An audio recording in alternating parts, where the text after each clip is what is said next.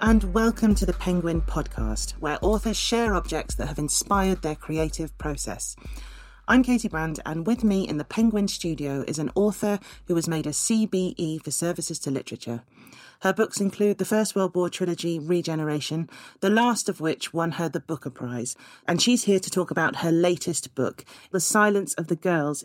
It's Pat Barker. Welcome to the Penguin studio. Thank you for having me. I know you're familiar with this place because 3 years ago you were interviewed by Richard E. Grant to talk about your novel Noonday, which was set in the Second World War. And your latest novel is based on the Trojan Wars. So I know that the battlefield is something you have returned to again and again in your work very successfully. Was there something about the Trojan Wars that you particularly wanted to study? What really impressed me is the fact that it didn't happen. There is no such thing as a historical Trojan War. So for the first time, it was quite different because I was writing about a myth. Whereas with the First World War and the Second World War, of course, I was writing history and I was trying to get it all right. With the Trojan War, because it was a myth, I wanted to actually jar the reader by introducing deliberate anachronisms, which is why Achilles' men get drunk in the evenings and sing English rugby songs. And the way that people talk to each other is very familiar to a modern reader, and yet it's based on something, as you say, that didn't happen, but was in its first writing is 8th century BC. Yes, and based on songs and stories which were even older than that. It is literally the oldest story we know. Well, it's traditional here on the Penguin Podcast, as you know, to choose a number of objects that have inspired you. And so we've got some objects that you have chosen, which is a loom weight and a photo of a pile of rats. So we'll come to that later. Yes. That might slightly pique the interest of some of them. I'm glad it's a photo. That's yes, all. Yes, yeah. But your first object is a copy of the Iliad by Homer. Were you in some way nervous of enraging eminent classicists with your treatment of this? I was asked whether I felt I was going to enrage classicists, and I decided that was the least of my troubles, really. And I haven't enraged many classicists, I'm pleased to say.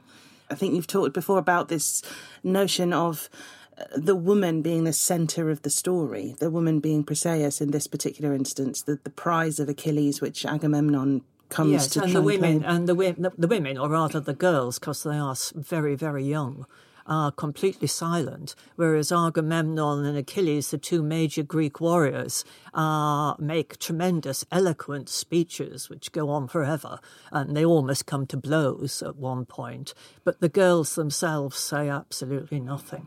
And I love this quote you have that the start of European literature is essentially based on a quarrel between two powerful men over a woman, which I think appears in The Human Stain by Philip Roth. Yes, my response to that is, yes, that's how it begins if you're a man. Yes. If you're a woman, it begins with silence. Mm-hmm. Yeah, and that's the silence that I was trying to fill in. Yeah, and have done so incredibly successfully in The Silence of the Girls. One of the things that really came across is that the dialogue is very natural, and I read that you had said often when you write, when the people speak in your head, they're often speaking in the kind of dialect and accent that you grew up with in Yorkshire. Yes, and actually, weirdly, that came across to me when I read it, before I read that quote from you, and I absolutely...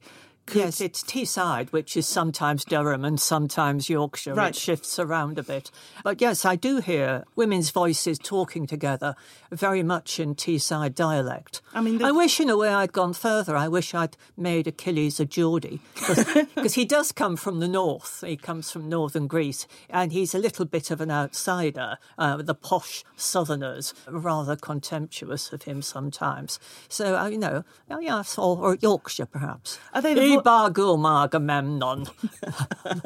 There's a right muppet. Slightly a different spin on Achilles to the one people are familiar with.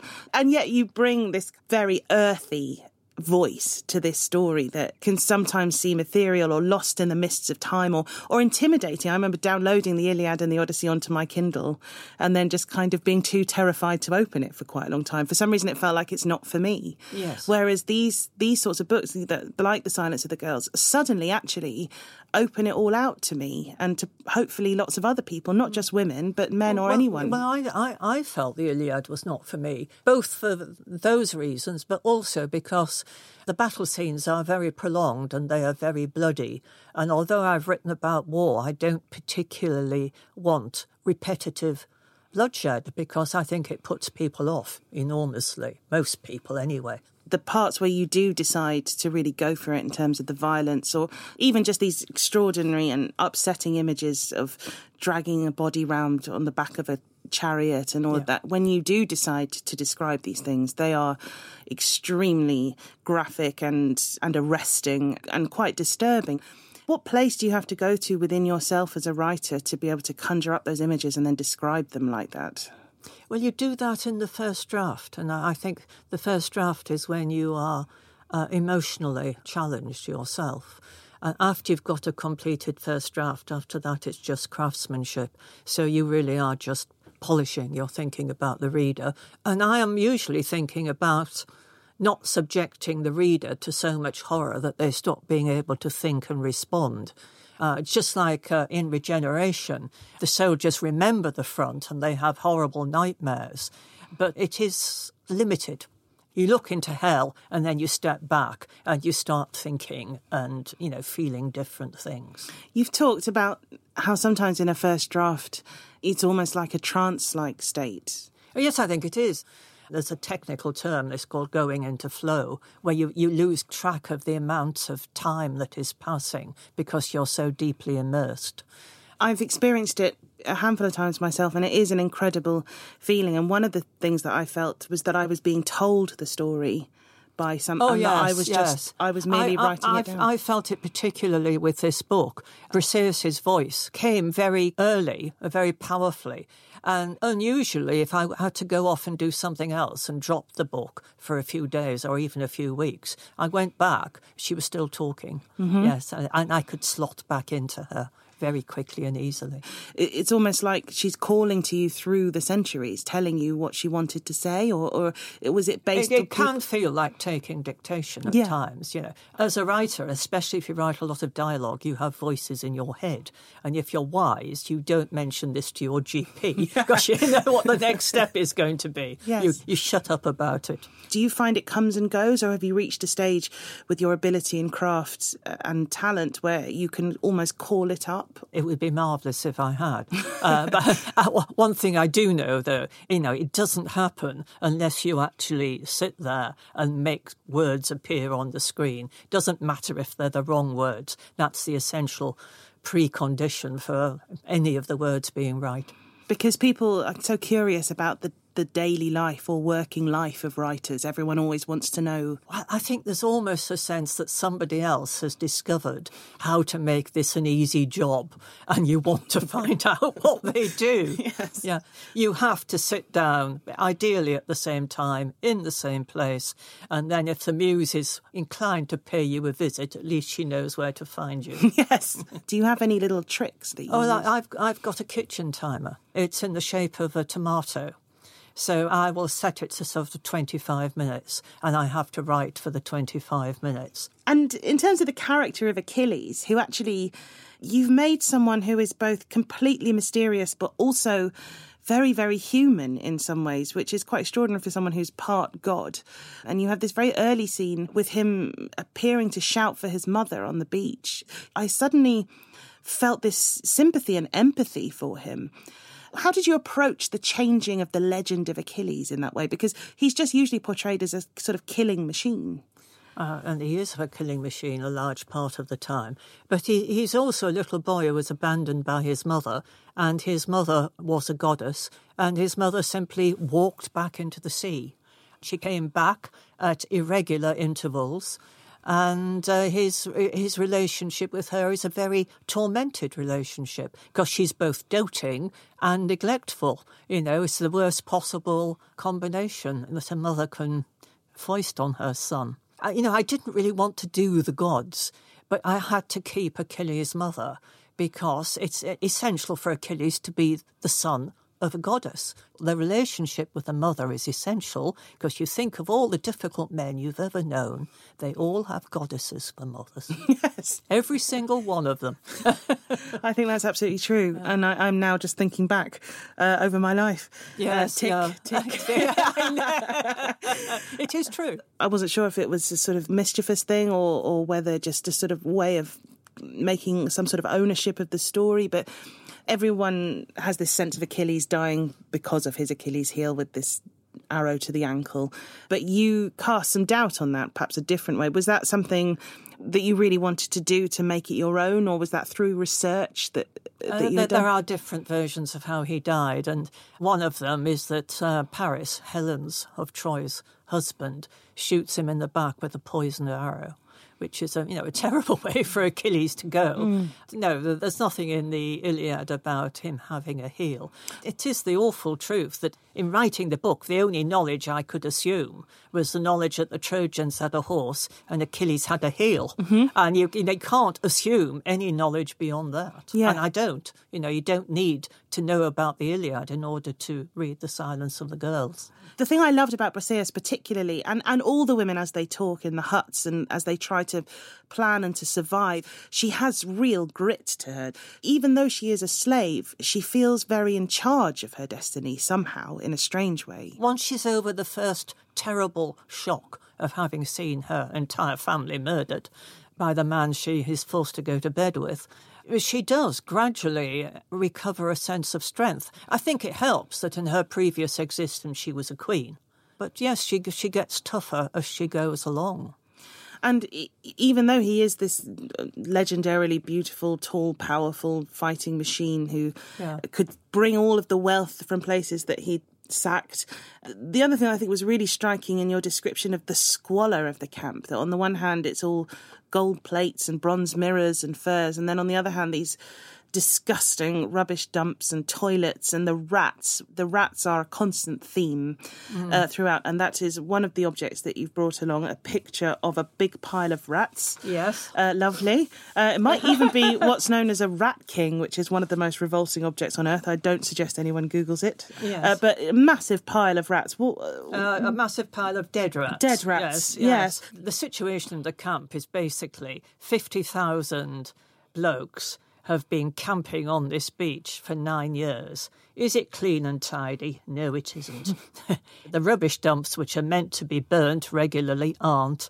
And there is a plague. But because Agamemnon has insulted a priest of Apollo, who's the father of one of the captive girls, it's attributed to Apollo, because Apollo is the god of plague.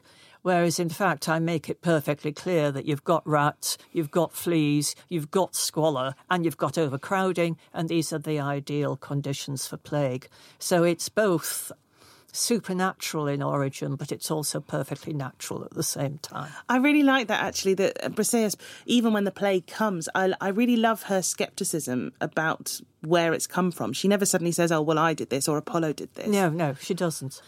She's quite tough and unsentimental in that way. But she does also nurse plague victims, because that's what women do. And she later then works in the hospital where the wounded are coming in, and there's a very striking line, actually, where I think one of her fellow women workers, she says, I just want to be clear that I hate them. Yes. Don't start thinking I'm going to start softening because they're young men and they're in pain, and they're hundreds of miles away from home. Obviously, the silent girls, the victims of the title of the book, they all also have to deal with their own grief constantly, not just Briseis, but all the girls. Their families have been killed, they're slaves. And there is a moment in the book where Briseis reflects on what her role is now, and we've got a clip of that moment, so let's have a listen to that. At first I couldn't understand why he wanted me there. But then I remembered I was his prize of honour, his reward for killing 60 men in one day, so of course he wanted to show me off to his guests. Nobody wins a trophy and hides it at the back of a cupboard.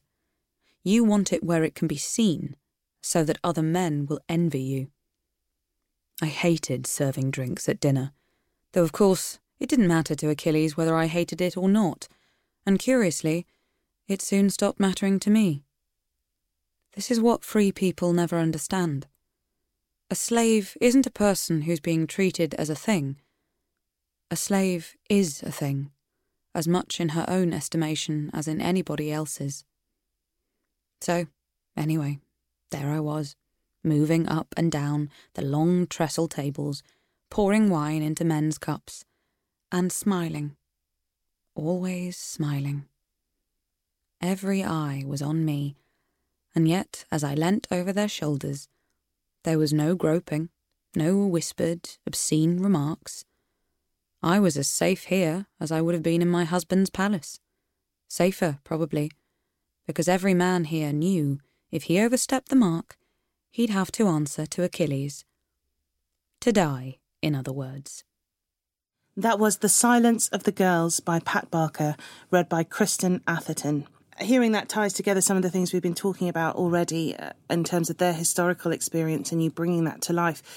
I presume you must have been aware when you were writing it that there was some resonance with things that are going on at the moment in terms of women, particularly in all industries, actually. I was aware of, issues like the Rohingya women and the Democratic Republic of Congo, which is rightly called the rape capital of the world.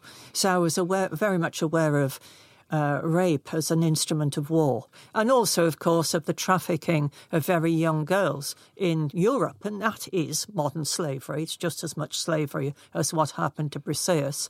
But the Me Too movement was happening when I was in the very final stages of editing the book. And I had this extraordinary thing that I've written a book about the Bronze Age and suddenly it sounds more and more topical every day. And that was a very strange experience. Yeah, it just seems to be everywhere. But at one point Briseis says men carve messages on women's faces, messages addressed to other men. And that, I think, is true. And as you say repeatedly in one section of the book, I think silence becomes a woman. This was a very famous Greek saying, silence becomes a woman, yes. Yeah. Don't talk. The place where the women seem to really consolidate their power in the book is in the huts where they do the weaving around the looms. And so your next object is a loom weight that is actually a Bronze Age loom weight that went at the bottom of the loom. The silence of the girls in terms of how they've been silenced through history and their experience, but also there's this incredible noise, I assume, of them clacking. Yes, the clacking or the chattering of the looms, which is more or less constant, because textiles were a great source of wealth. I mean, the women are slaves and they are therefore wealth in themselves. They get pregnant and produce more slaves. And what do you know? They also weave and produce valuable textiles. The Trojan women were particularly known from textiles. It was textiles and horses were what Troy was mainly famous for. Were there any parallels in your mind at all with things like the cotton mills of the north? Yes, I think so. At one point when Briseis is given to, Agamemnon takes her, he really works his slaves almost to death in the weaving sheds. And to the point where the little tendrils of wool and cotton are floating around in the air and all the women have coughs. They actually sleep in the weaving sheds, surrounded by these designs, which, like spiders at the centre of a web. But as Briseis points out, we weren't the spiders, we were the flies. That notion of the places where women can gather and talk freely, is that something that's sort of accent of your childhood? Is it very much in your mind as the women talk? I came from a family of very talkative women. I was brought up by my grandparents. And my grandmother came from a large family of girls, and all these old ladies would get together and quarrel over something that happened in about 1898, like their father had gone to the pub and brought a parrot back, and one sister would say he was pissed as a newt, and the other sister would say, my father never touched a drop of alcohol in his life. And there they would go at it. And it was a very good, future historical novelist, because it's, the past was a matter of dispute, and it really, really mattered. And do you think those early female influences, I know you've spent a lot of time talking about men in the battlefield in your work, but I know you said about your early work, which was like Union Street and so on, which was very focused on the lives and experiences of women. Are those voices in your head all the time? I mean, is that what you sort of return to in some ways as a sort of first point of reference? Yes. I was very much aware of it in dealing with the women in this book that I was returning to my first two books, in the way that the women got together and spoke about men, in a way which I think women on their own have always spoken about men, in a kind of ribald, almost passive-aggressive way, because they have no actual power. And I think men would be quite shattered, perhaps, if they knew how women talk about them. But I don't think they talk about us nearly as much as we talk about them. No, or certainly not in the same way. And there's a moment, actually, when Achilles and Patroclus walk away from the hut, I think, where the women are dressing a dead body. And they hear this great burst of laughter and don't stop, because it seems they'd rather not know what's been going on in there. What's been going on. And in fact, Achilles turns up and breaks the taboo, because laying out to the dead is exclusively a woman's job. And the women stand their ground. They don't say anything. He owns them. He's got absolute power. But they stand their ground, and it's Achilles who backs off. The women have this kind of different power, because they are the gatekeepers of birth and death. Yeah, the women have to deal with the muck and the rot, essentially. Yes, and the women just take it all because they have to just cope. There's nothing else for them to do. Yeah, and it is a source of power to them. I interviewed Colm Tobin recently about his new book, The House of Names. Lucky you. He's a great writer. I really, really enjoyed it. It was wonderful. His book is based on the story of Clytemnestra and Agamemnon in terms of his domestic life. And there have been other classic stories retold recently. Natalie Haynes is a particular author who deals with this. I'm reading her at the moment, actually. Yes. Yeah, she's great. It seems to be a moment where people are returning to the classic stories and wanting to find a new way in, or a contemporary voice within them. Do you think there's any particular reason for that? I can think of several reasons. One of them is that individuals towards the end of their life return to the beginning in order to make sense of everything that's happened in between. And that raises the question of, what are we coming to the end of? I do think there is a sense of change, a sense of the old ways ending. Is it bad or is it good? I don't know. If it's the end of patriarchy, yes, it's good. But I'm not convinced that it's the end of that. I just don't know, really. I was thinking the other day... It is quite dramatic, the number of people who, acting quite independently, have started retelling Greek myths. Well, I think good writers can sense these things somewhere in them. They feel it in the air before other people do. So you can become... Yes, I would agree with that. A sort of herald of something. Yes. But there are optimistic things, because one of the things I felt optimistic about in reading the Iliad was to think that, right back thousands of years ago, narratives, stories, characters, place, and the use of language was already absolutely fascinating to people, and it still is. Writers sometimes say, well, the novel is, not in very good shape at the moment. And I think, well, does it really matter? Because what matters in the end is narrative and characters, the stories we tell ourselves. And I don't think we're ever going to stop doing that. And does that excite you as a writer, you feel? Oh, yes, I think so. I find that optimistic. People tell stories in terrible, terrible circumstances, just like if they've got anything at all to draw with, they will draw something.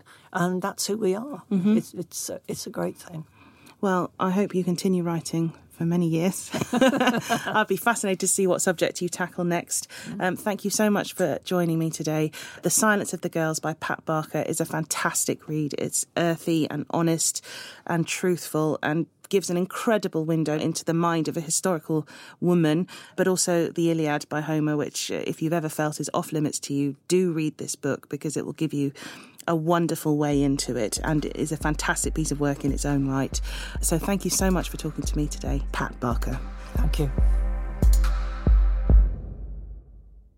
Michelle Obama's memoir, Becoming, has become the fastest-selling book of the year. It is an intimate, powerful and inspiring memoir by the former First Lady of the United States. I wanted a dog. I wanted a house that had stairs in it, 2 floors for one family. I wanted, for some reason, a 4-door station wagon instead of the 2-door Buick that was my father's pride and joy. I used to tell people that when I grew up, I wanted to be a pediatrician. Why? Because I loved being around little kids, and I quickly learned that it was a pleasing answer for adults to hear. Oh, a doctor. What a good choice.